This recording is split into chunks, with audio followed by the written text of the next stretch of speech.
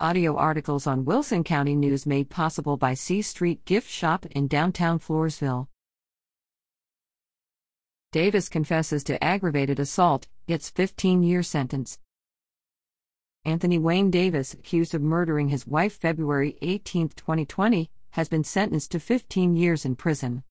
Davis had been indicted for murder in May 2020, but trial dates were repeatedly scheduled and postponed. He pleaded guilty June 29 to a charge of aggravated assault of a family member with a weapon, a first-degree felony. Following his plea, Davis was sentenced to 15 years in a Texas Department of Criminal Justice facility and ordered to pay court costs and fees. Davis's wife, Ashley, 27, was found shot to death at the couple's Stockdale home after Davis had gone to the Wilson County District 3 EMS facility seeking medical assistance for his wife. See Stockdale mom dies in early morning shooting, February 26, 2020, Wilson County News.